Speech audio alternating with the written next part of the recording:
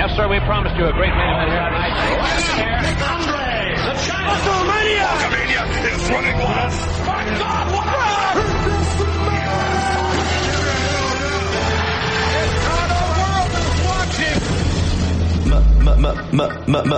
Midge. Male. Measure. Midge. It's still rooted. Midge. Male. Measure. Midge.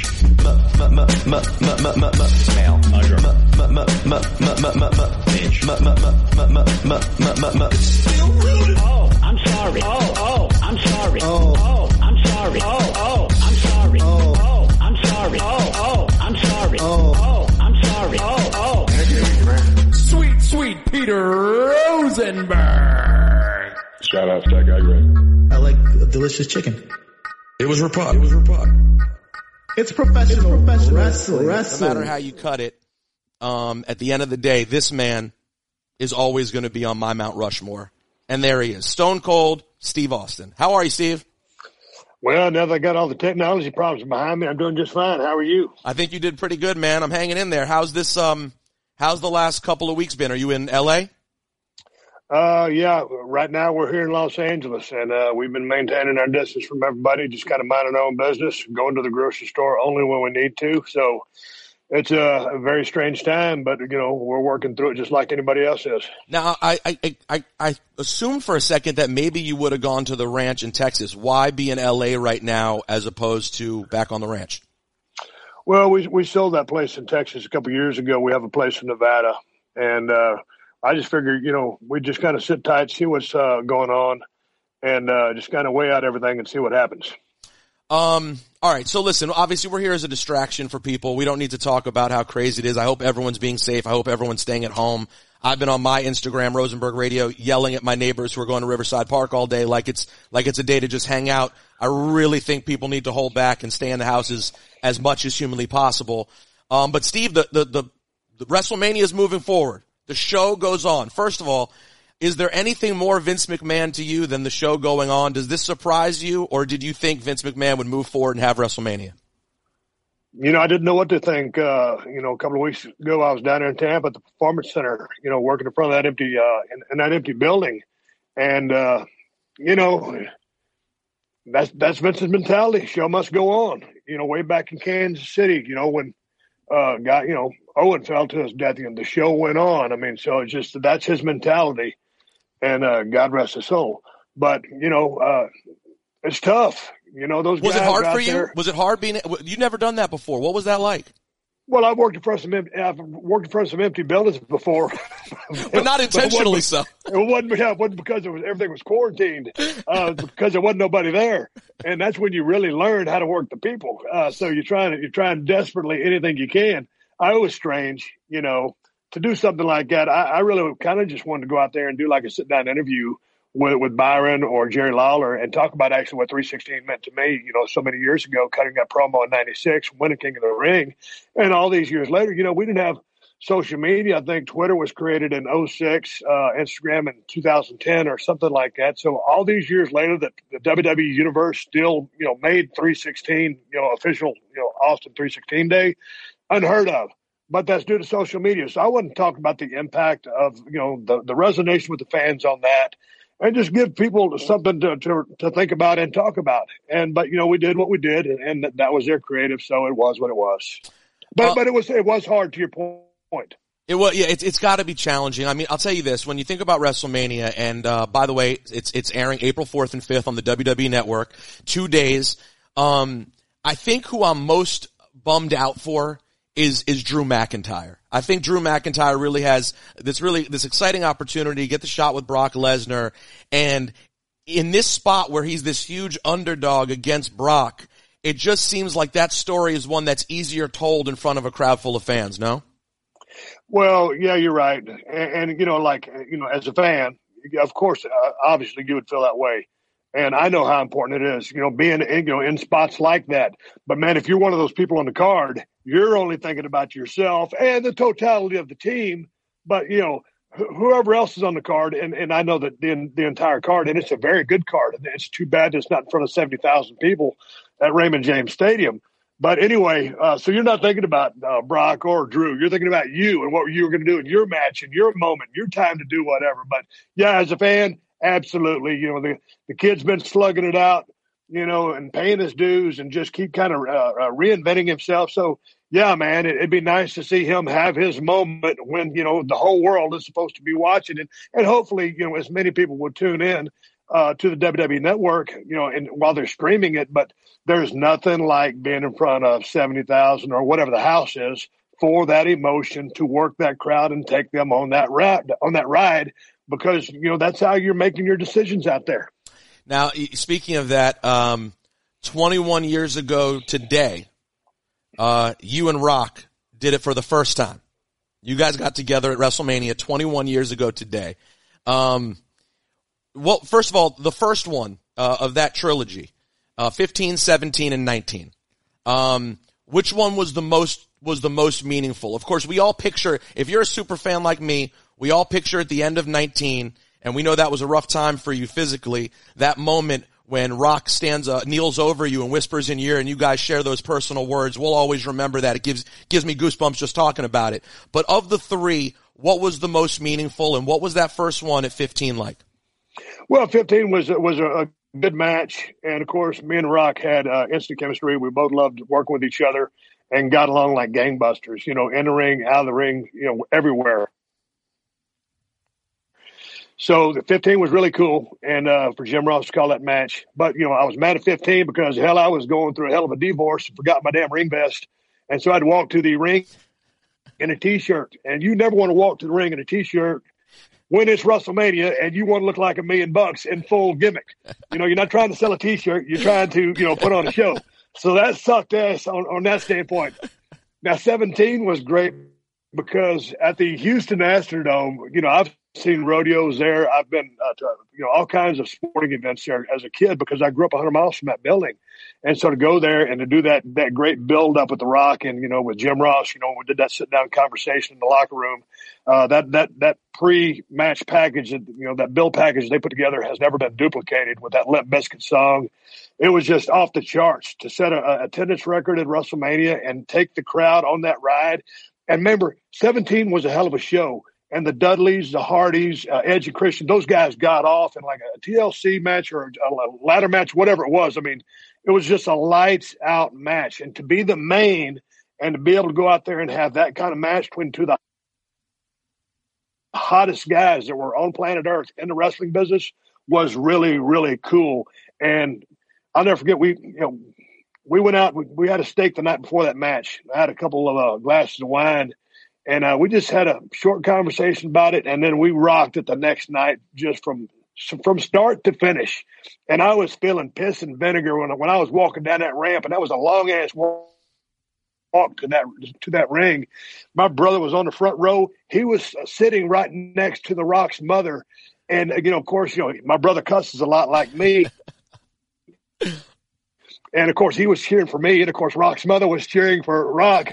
And so they got into a little bit of an exchange. But it was all good. But that's how emotionally invested everybody was, you know, the families. And then to go to 19 in Seattle, where I damn near didn't make that match.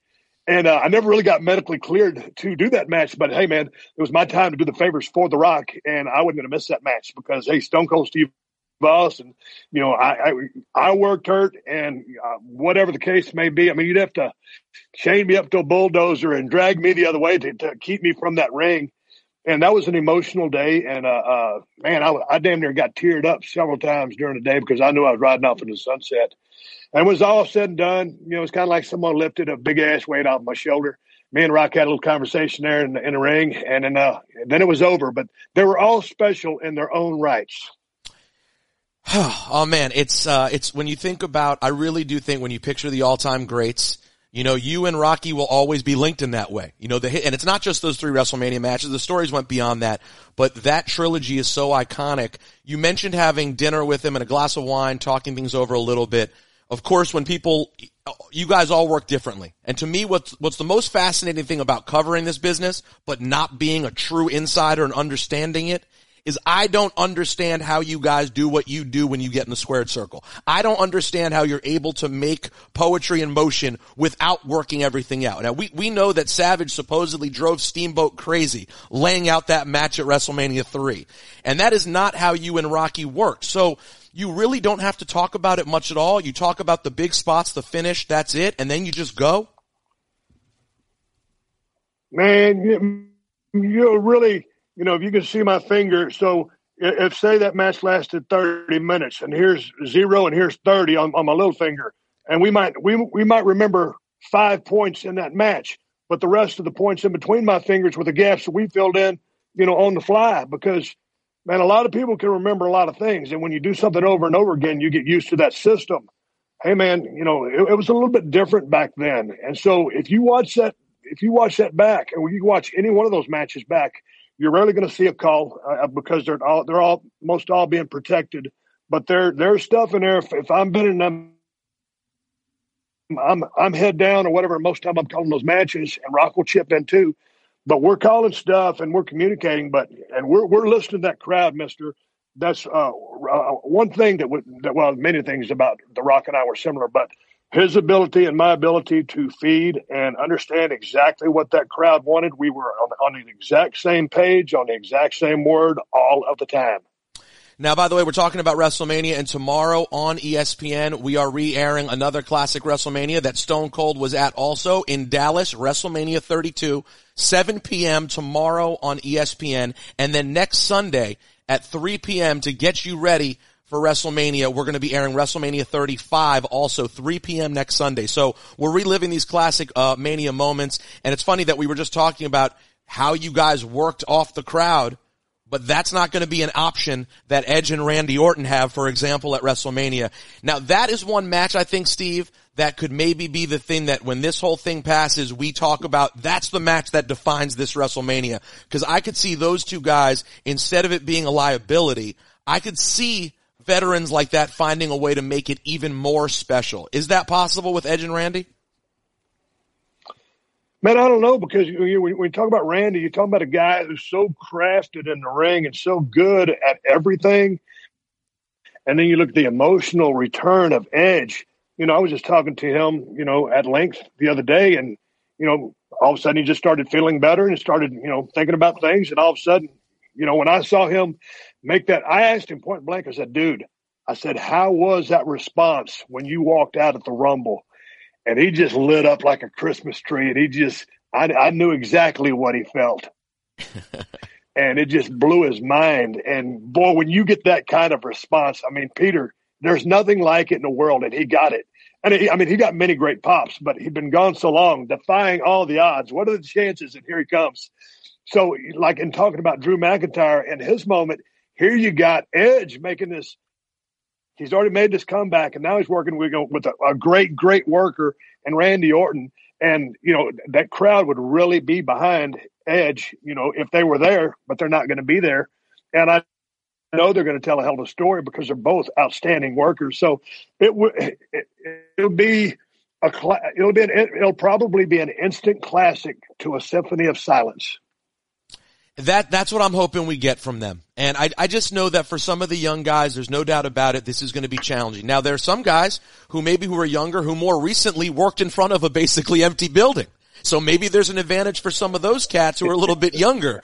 But for the guys who came up through NXT, and that's where they got the bulk of their experience, Steve, that's not the same thing that you went through. And a lot of the guys who have been there for a long time, who have worked in empty buildings before. Coming through NXT, it's a small building, but it's packed every time you work.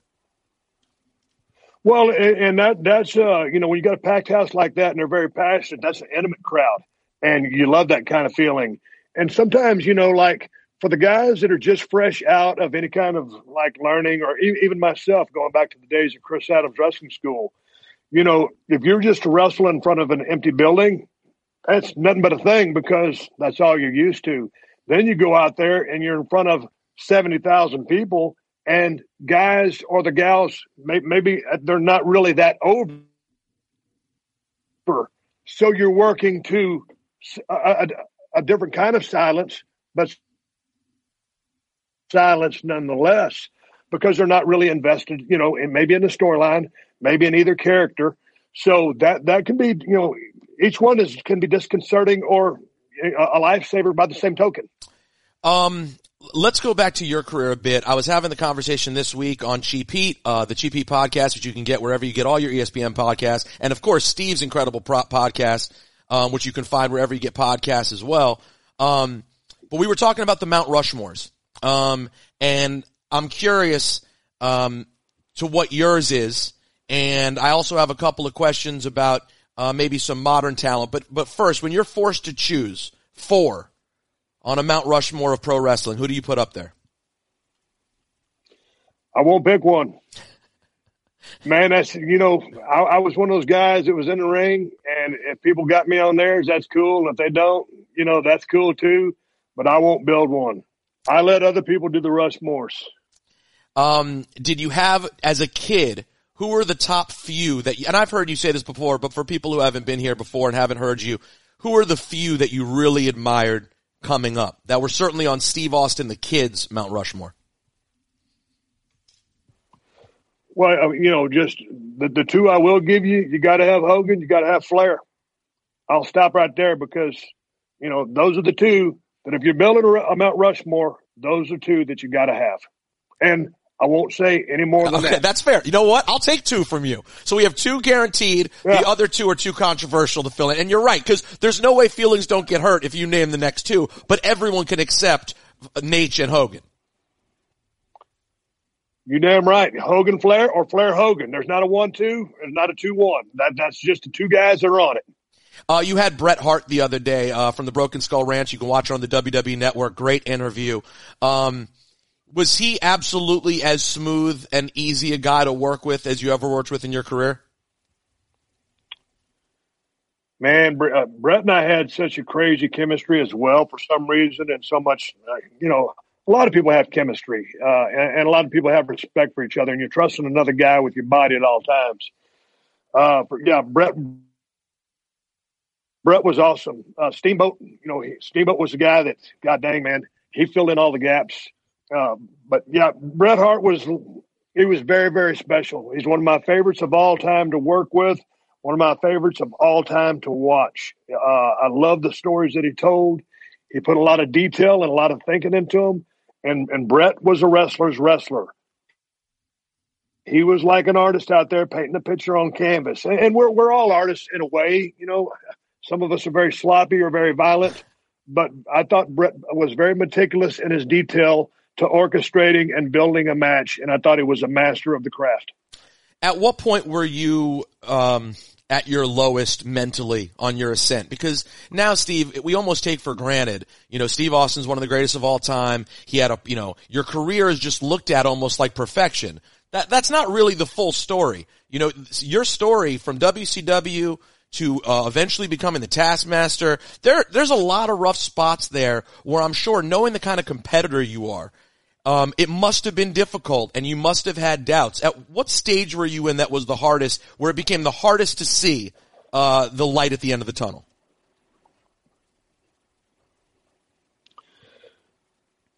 Probably going into, you said Taskmaster was a ringmaster. Oh, sorry. That's horrible. It was a bad gimmick.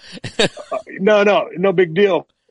Well, I had, come through Dallas, got to the USWA, was riding with some really good guys, and Dutch Mantell, guys who were dropping a lot of knowledge on me, Gorgeous Gary Young. Got into WCW, was finding my groove. I was, respected amongst my peers as a good guy, a good worker in the ring, but I wasn't a superstar yet. But then I kind of started finding my identity, and I tore my tricep in Japan, and I'm at home. Paul Lee gives me a call. I go to ECW. I cut one promo, really. I mean, I did some skits, but I cut one promo. Paul Lee was kind of starting to dial me in. I got the call to go to New York. And when I got the call to go to New York, and I answered that phone, and Vince told me about the ringmaster gimmick, and I got up there, and I was a ringmaster. Peter, when you're the ringmaster, and you've been stunning Steve for about 4 or 5 years, and you're a pretty damn good mechanic, and you can go pretty damn good, and all of a sudden you don't have that anymore. You're the ringmaster. You don't know who you are. you're the stranger in a strange land, and you don't have anything to base your existence on. And so that was the hardest time, I think, when I was the ringmaster. And that's why after 6 months or however long it was, I said, hey, man, I can't do this anymore because I got bigger plans for myself and I got a better gimmick. And, come up with that idea and pitched it to them. And, then the story was told from then on when I became Stone Cold from Victoria, Texas. But the ringmaster was a period when I was lost. When I watched myself, kind of go into the ring, I'm like, who is that guy? And Peter, when you walk out in front of a crowd, and God dang, the territory was kind of down, but man, you're walking out there and you're just like rolling the dice and you keep coming up with nothing. There's nothing, there's no pizzazz there. And so you got to kind of just turn into buzzsaw mode and just try to get yourself over and, doing the best you can. And Ain't Like Creative was really helping me back then. So that was the hardest time. Well, and I guess I've had Kevin Sullivan on my mind too much this week and said Taskmaster instead of Ringmaster. But either way, was there any regret from you when you're going, all right, I just cut this promo with Paul at ECW. They are so hot at the time. Was there any regret about not getting to really perform there, or was there not even any hesitation because you get the call from Vince, it's just time to move on and not worry about it? Man, it was time to move on because, and of course I was just talking to Paul Lee down there in Florida the other day, and we're very, very close. But hey, man, everybody knew that, you're going down there, they're their main roster and those guys are going to stay there for a little bit. But, if a guy like me, was going to get a call to go to New York, man, I had a wife and I had a house payment and all that other stuff, bills coming in the mail just like everybody else. So I needed to go to the place where I could make the most money, and that was New York. That's what we called it, the WWF at the time. So, yeah, man, working one night a week doesn't really cut it. If I could have stayed down there for, 6, 8, 9 months, who knows what we could have done, a year or two. There's all kinds of stuff we could have done, but, you're in business to make the money. And really, when you're in the trenches, even when we were in WCW and we were battling, WWF at the time, it wasn't a Monday Night War, but it was a war. And we kind of felt like we were putting on like a better wrestling product. But when you get the call, you knew that the WWE, then F was the show. It was the big show. I want to ask you, before I let you go, I want to ask you about working with Vince McMahon, and I mean as a wrestler. Because you guys together, as much as we picture you and The Rock, someone can easily make the argument that the story, the relationship that defined your career is you versus Vince McMahon. That is a totally fair assessment, I think, for a fan to make. When you guys worked together, what was it like, him learning to wrestle at that time? How much did you walk him through things? How much did he lean to you? Because that's got to be an interesting relationship. He's the complete and total boss, but he was a novice in the ring, and he had to follow your lead. How did that working relationship go? Well, because, working with a guy like Vince, who wasn't, the years in the business from a performance standpoint, in-ring talent, he was the guy that knows everything because from the ground up, from when he started to where he's at now, he was that guy. So those matches are kind of put together in a fashion where, you kind of know what's up. So we're on the same page, pretty much 99% of the time. There might be an ad lib or something put in there, but, you kind of know what's going on. From a mechanic standpoint, Vince is pretty awkward. And, he's jacked up. He's strong. The stuff he does in the ring, everything feels pretty good. He'll sling you. When he's going to throw you, he's going to throw your ass, but he's kind of clumsy. But the thing I love about working with Vince was his character was so over. As a heel, that guy is a natural born performer. He's probably the greatest promoter that the sporting world or sports entertainment, whatever, boxing has ever known. But as a worker, as a performer, he knows how to work a crowd like God dang, I'm thinking about Ricky Morton because I'm a huge Ricky Morton fan.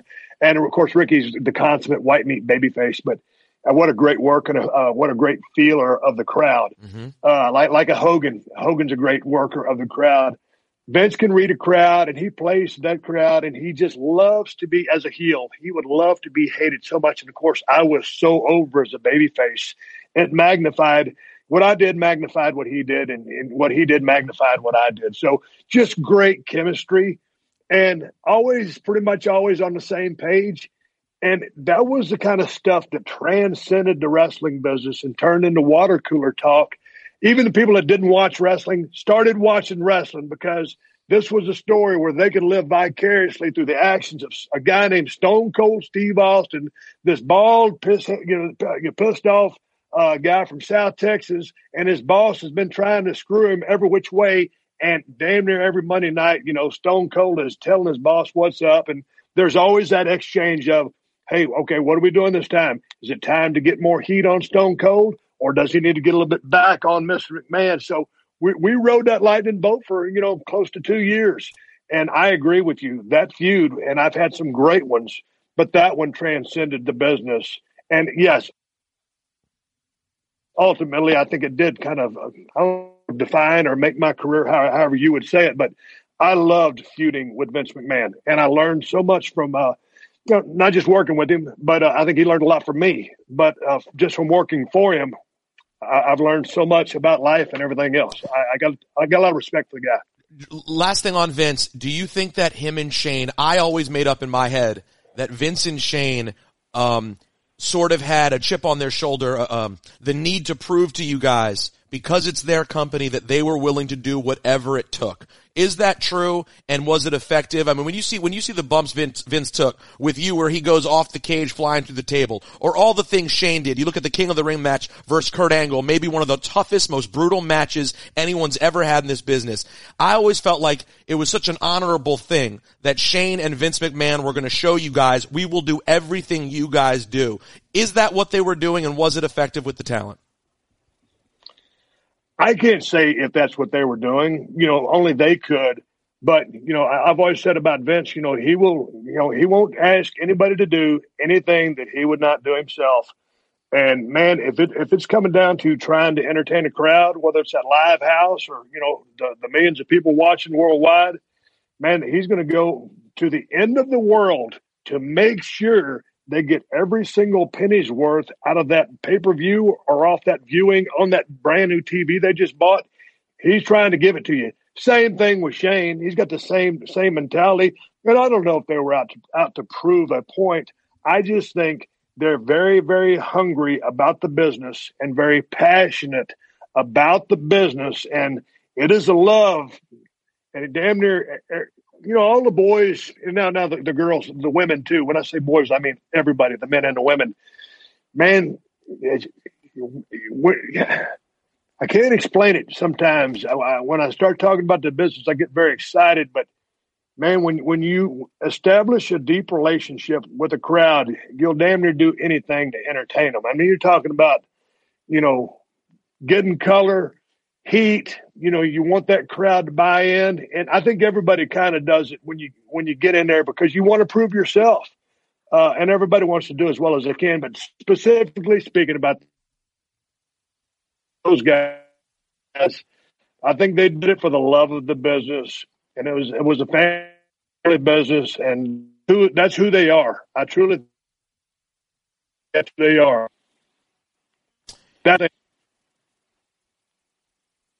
We're going to wrap up, Steve. I'm going to let you go. Again, WrestleMania, you can watch tomorrow on ESPN. They're going to show WrestleMania 32 in its entirety, 7 p.m. on ESPN. Last question, Steve.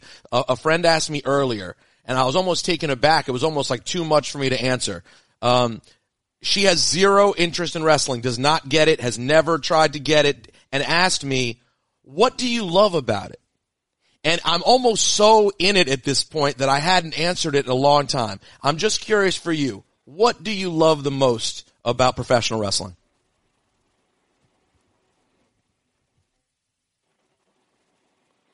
Man, like right now? Oh, you broke up a bit, Steve. Sorry. No, like in general, your passion. Like when you think about what you're most passionate about, what is it about wrestling? Man, to me, it's just taking the crowd on a ride. I mean, because you're trying to work people. I mean, and, this is before everything, everybody knows the business doesn't work, but you're trying to get people to buy in and to be good enough and to be over enough from a character standpoint within the angle of which you're shooting and the person with which you're trying to work with.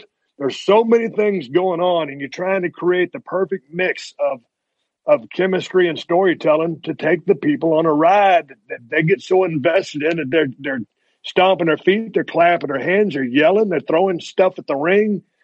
It's the adrenaline. It's the love, the passion, and the adrenaline.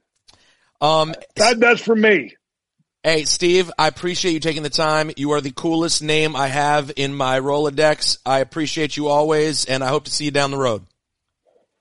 Hey, man, catch everybody down the road, and everybody stay safe out there. Do your social distancing thing. It's a shoot, and, man, we got to work through this. And man, to all you guys over in New York, Peter, y'all be careful over there, man. I know it's a hotbed over there, so it is what it is, but we're all in this together. Hey, you heard it from Stone Cold. This whole thing is a shoot. The coronavirus is a legitimate shoot. Yeah, thank you, Steve. I appreciate it. I'm definitely staying home and being safe. You do the same in LA, and I hope to see you soon. There he is. Take care, Peter. Make sure you go follow him, Steve Austin BSR on Instagram. Go follow him right now. Follow me, Rosenberg Radio on Instagram. And without any further ado, we're going to keep this thing moving. After Steve Austin, I got to have another star. You can't just, that's one kind of star, one kind of American hero, one kind of American icon, if you will. But we'll go to a man from South Texas, to a beautiful man from Queens.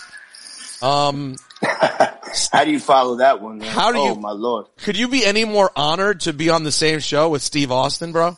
I got to be honest with you. I crafted my entire being, after Austin. No, hey, no F-bombs. We're on the big channel today, okay? Oh, I thought this was still, no, this is ESPN's official.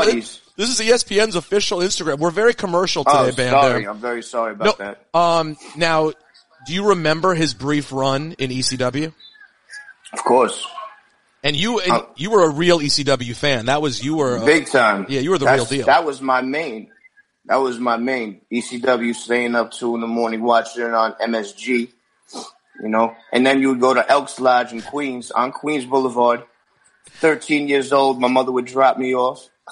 I feel like, by the way, whenever I talk to you about wrestling, I feel like a little kid who's like, hey, Dad, regale me with the stories of Elks Lodge again. Because I love those stories. The fact that you got to go at that time, it was such an iconic moment in wrestling. It was unbelievable. It was unbelievable. Did you know it at the time? You could tell how crazy it was at the time? Like, this is a moment? Yeah, because me and my boys were the only 13-year-olds there. You know what I mean? Like, it was it was more grown, and there was some serious stuff going on, Yeah, I'm serious. Like, I remember one time Al Snow, he brought all the heads out. He brought out all the strippers from Goldfingers, which was a popular adult establishment. A popular adult establishment on Queens Boulevard. Correct. In the late 90s, early 90s, stuff like that, So it was like, they were doing things that people were, smoking a little bit of the what. Okay, yeah. And this was at a wrestling event in a battalion hall, you know what I mean? Like a YMCA type of building. Now, did you also I never asked you something. Did you ever go to big garden shows or big Nassau Coliseum shows as well? Yeah, I was at 10. Oh, you were at 10? I was at 10. You were at the ladder match? I was. And I was also there for a couple of, they used to do the dark shows. Mm-hmm. House shows, yeah. The house shows where they would just come to the garden. I remember we went to a couple of those. I was actually at the one where it was, Razor and Diesel's last one, and they came out. They all came out and broke, they broke. The famous moment, the moment. I was there. The curtain call, as it's known. Curtain call. I was there. Wow. I was there for a lot of crazy stuff. You really were. You were at the ladder match between HBK and Razor at 10. It also had the beautiful, the incredible match between Brett and Owen. Of course. Then you got to see the curtain call at the Garden, which for people who've never heard the story, look it up on YouTube. You can find the stories about it, but it's a legendary moment. And then you got to have, blood splattered on you and strippers sitting on your lap at the Elks Lodge. You did it all. Yeah, you had to stand in line early. You would buy general admission. This was the first couple times. So you would immediately get third row or second row, So it was guaranteed someone was going to jump into the crowd. Sabu, Tajiri, someone of that ilk. So, first of all, how are you doing? You seem like the kind of guy to me that could fare well during social distancing. Are you doing okay? Yeah, I'm amazing. I'm amazing during social distancing. It's just upsetting because you can't see the loved ones at this point. And I don't want to risk it, So is your mom not able to see your kids right now? No one's able to really see each other. We're all in isolation. I don't know what the hell's going on. I'm reading all kinds of 5G stuff. I'm serious. It's crazy. And it's a real deal. We are an electrical body, and all this stuff is pulling out all types of stuff from us that it's all foreign bodies. You are someone who can have you have moments when you're rapping in which you paint very vivid pictures that are crazy and hard to understand how you got there. Did your brain ever envision a time this crazy? No. I mean, you always know that you're not in control. By the way, shout out to Alan the chemist. I see you. Yeah, I just saw that also, young alchemist. A man who I will not get a text or DM back from, but he pops up in the chat when I need him most. He changed his number. He always changed his number. So you didn't picture this though. You didn't picture anything like this. No, I didn't picture this type. I mean, I grew up here. You understand that at some point with this many people, something's bound to happen. It's just to this capacity where it's crippled the nation and pretty much the world. It's unprecedented, man. It's unprecedented. And, we really don't know what the hell's going on. So I don't know what's up. I'm just chilling out for a little bit. I was planning on dropping my album within the next couple months. I don't know if that's the best idea. I don't want to do a digital programming type of thing. At the end of the day, I had a lot of different types of gatherings scheduled. A lot of things that contingent on gatherings because I like to do things with people. Make ice cream. Yes. Have this, have that, have little art shows, have little parties and listenings. So this is kind of cramping my style, but I don't, at the end of the day, you just got to chill out. Chill out for a second. Are you making beautiful art? I'm making art, but my studio is elsewhere from my house, so it's hard to get over there and without an argument. Wait, so real quick, you make your visual art in the same place that you make your audio art? Is it all in the same place? Yeah, it's my think tank. It's my one-stop shop. I haven't been there yet. This sounds like a glorious place. It's a great studio. You have to come by. It's in somewhere, and you should come by. So do you have so if you want to record at home or do art at home, you can just do a very basic dumbed down version of it? Yeah, I mean, I'm drawing a lot on my iPad, which is good. It's a good digital sketchbook. Also got pen and paper like a caveman. I'm watching a lot of UFC. I'm watching from one all the way. Oh, you're starting at the beginning? I mean, I've seen all of them. I had them on DVD back in the day. So I saw you talking to my buddy Ariel Helwani the other day. Yeah, shouts out Ariel. Shouts to Ariel, and obviously that man knows more about it. It'll blind you how much that man knows about UFC. But I know he's a combat Rolodex. Yeah, it's insane. It's absolutely crazy. Who are you most into right now? Who's your favorite UFC combatant at this time? Well, for me, it's more about the characters in UFC. The matchups are so magical. These men have just worked their entire lives to fight. And you make a weight, you agree upon that weight, you make the weight, and you guys fight. And it's live, it's live theater. It's human art. Do you believe that Conor...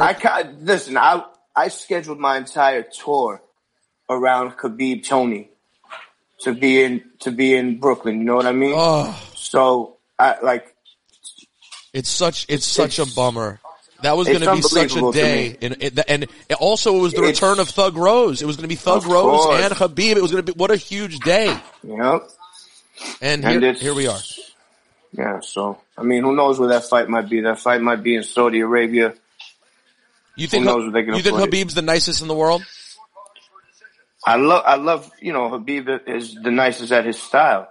That's what makes everything amazing. Everyone brings a different discipline to the octagon, to the ring, that, you're fighting Tony Ferguson, who dances, It's all about fluidity with him. Like, he'll be spinning and hit you, and it's all about connecting moves and combos, just like a video game with him, where you've seen the last 10 competitors that he went against, he busted up their faces like Street Fighter.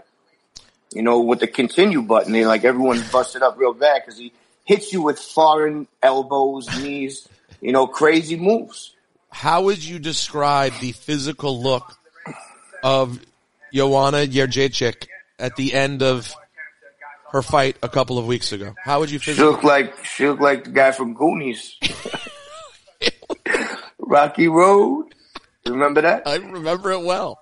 And I like Joanna. She came on my show back in the day, the she's Untitled great. show. She's great. Yeah, but unfortunately she came on my show and then she dropped the belt to Rose in Barclays. So I got her gloves.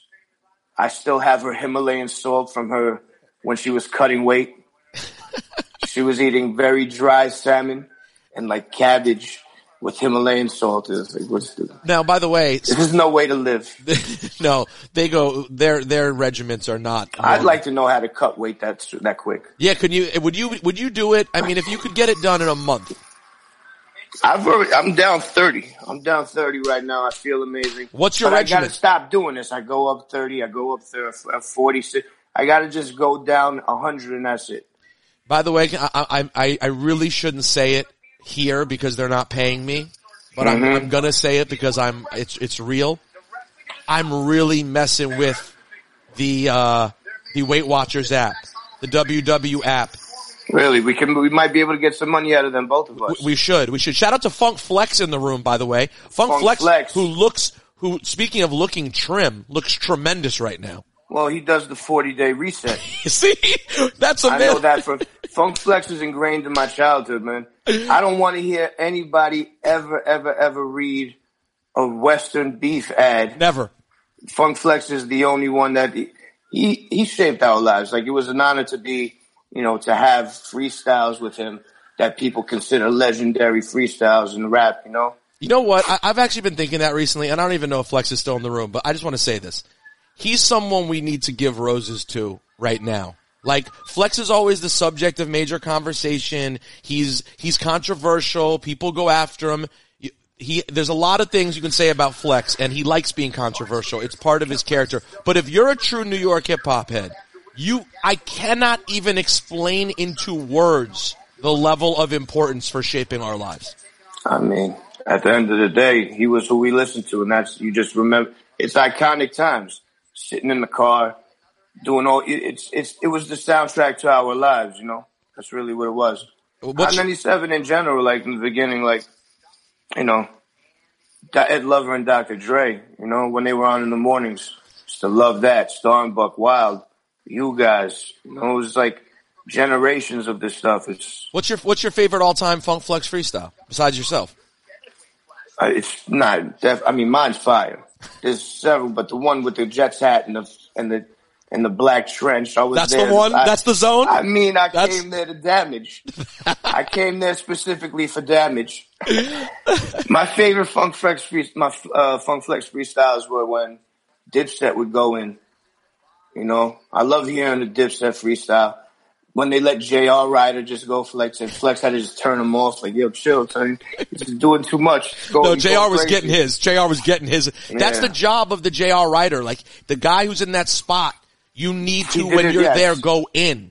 He's the go-in man. He's the go-in man. You know what? Young Buck, you gotta go in. Young Buck was there to, he was there. The G Unit were there to do damage. They did. By the way, Young Buck is very slept on. At his best, Young Buck is very nice. Of course. A lot of Southern, B Jizzle, BG is one of the most fire. BG right now would be so scorching hot when you look at the That's what I mean. A lot of that stuff.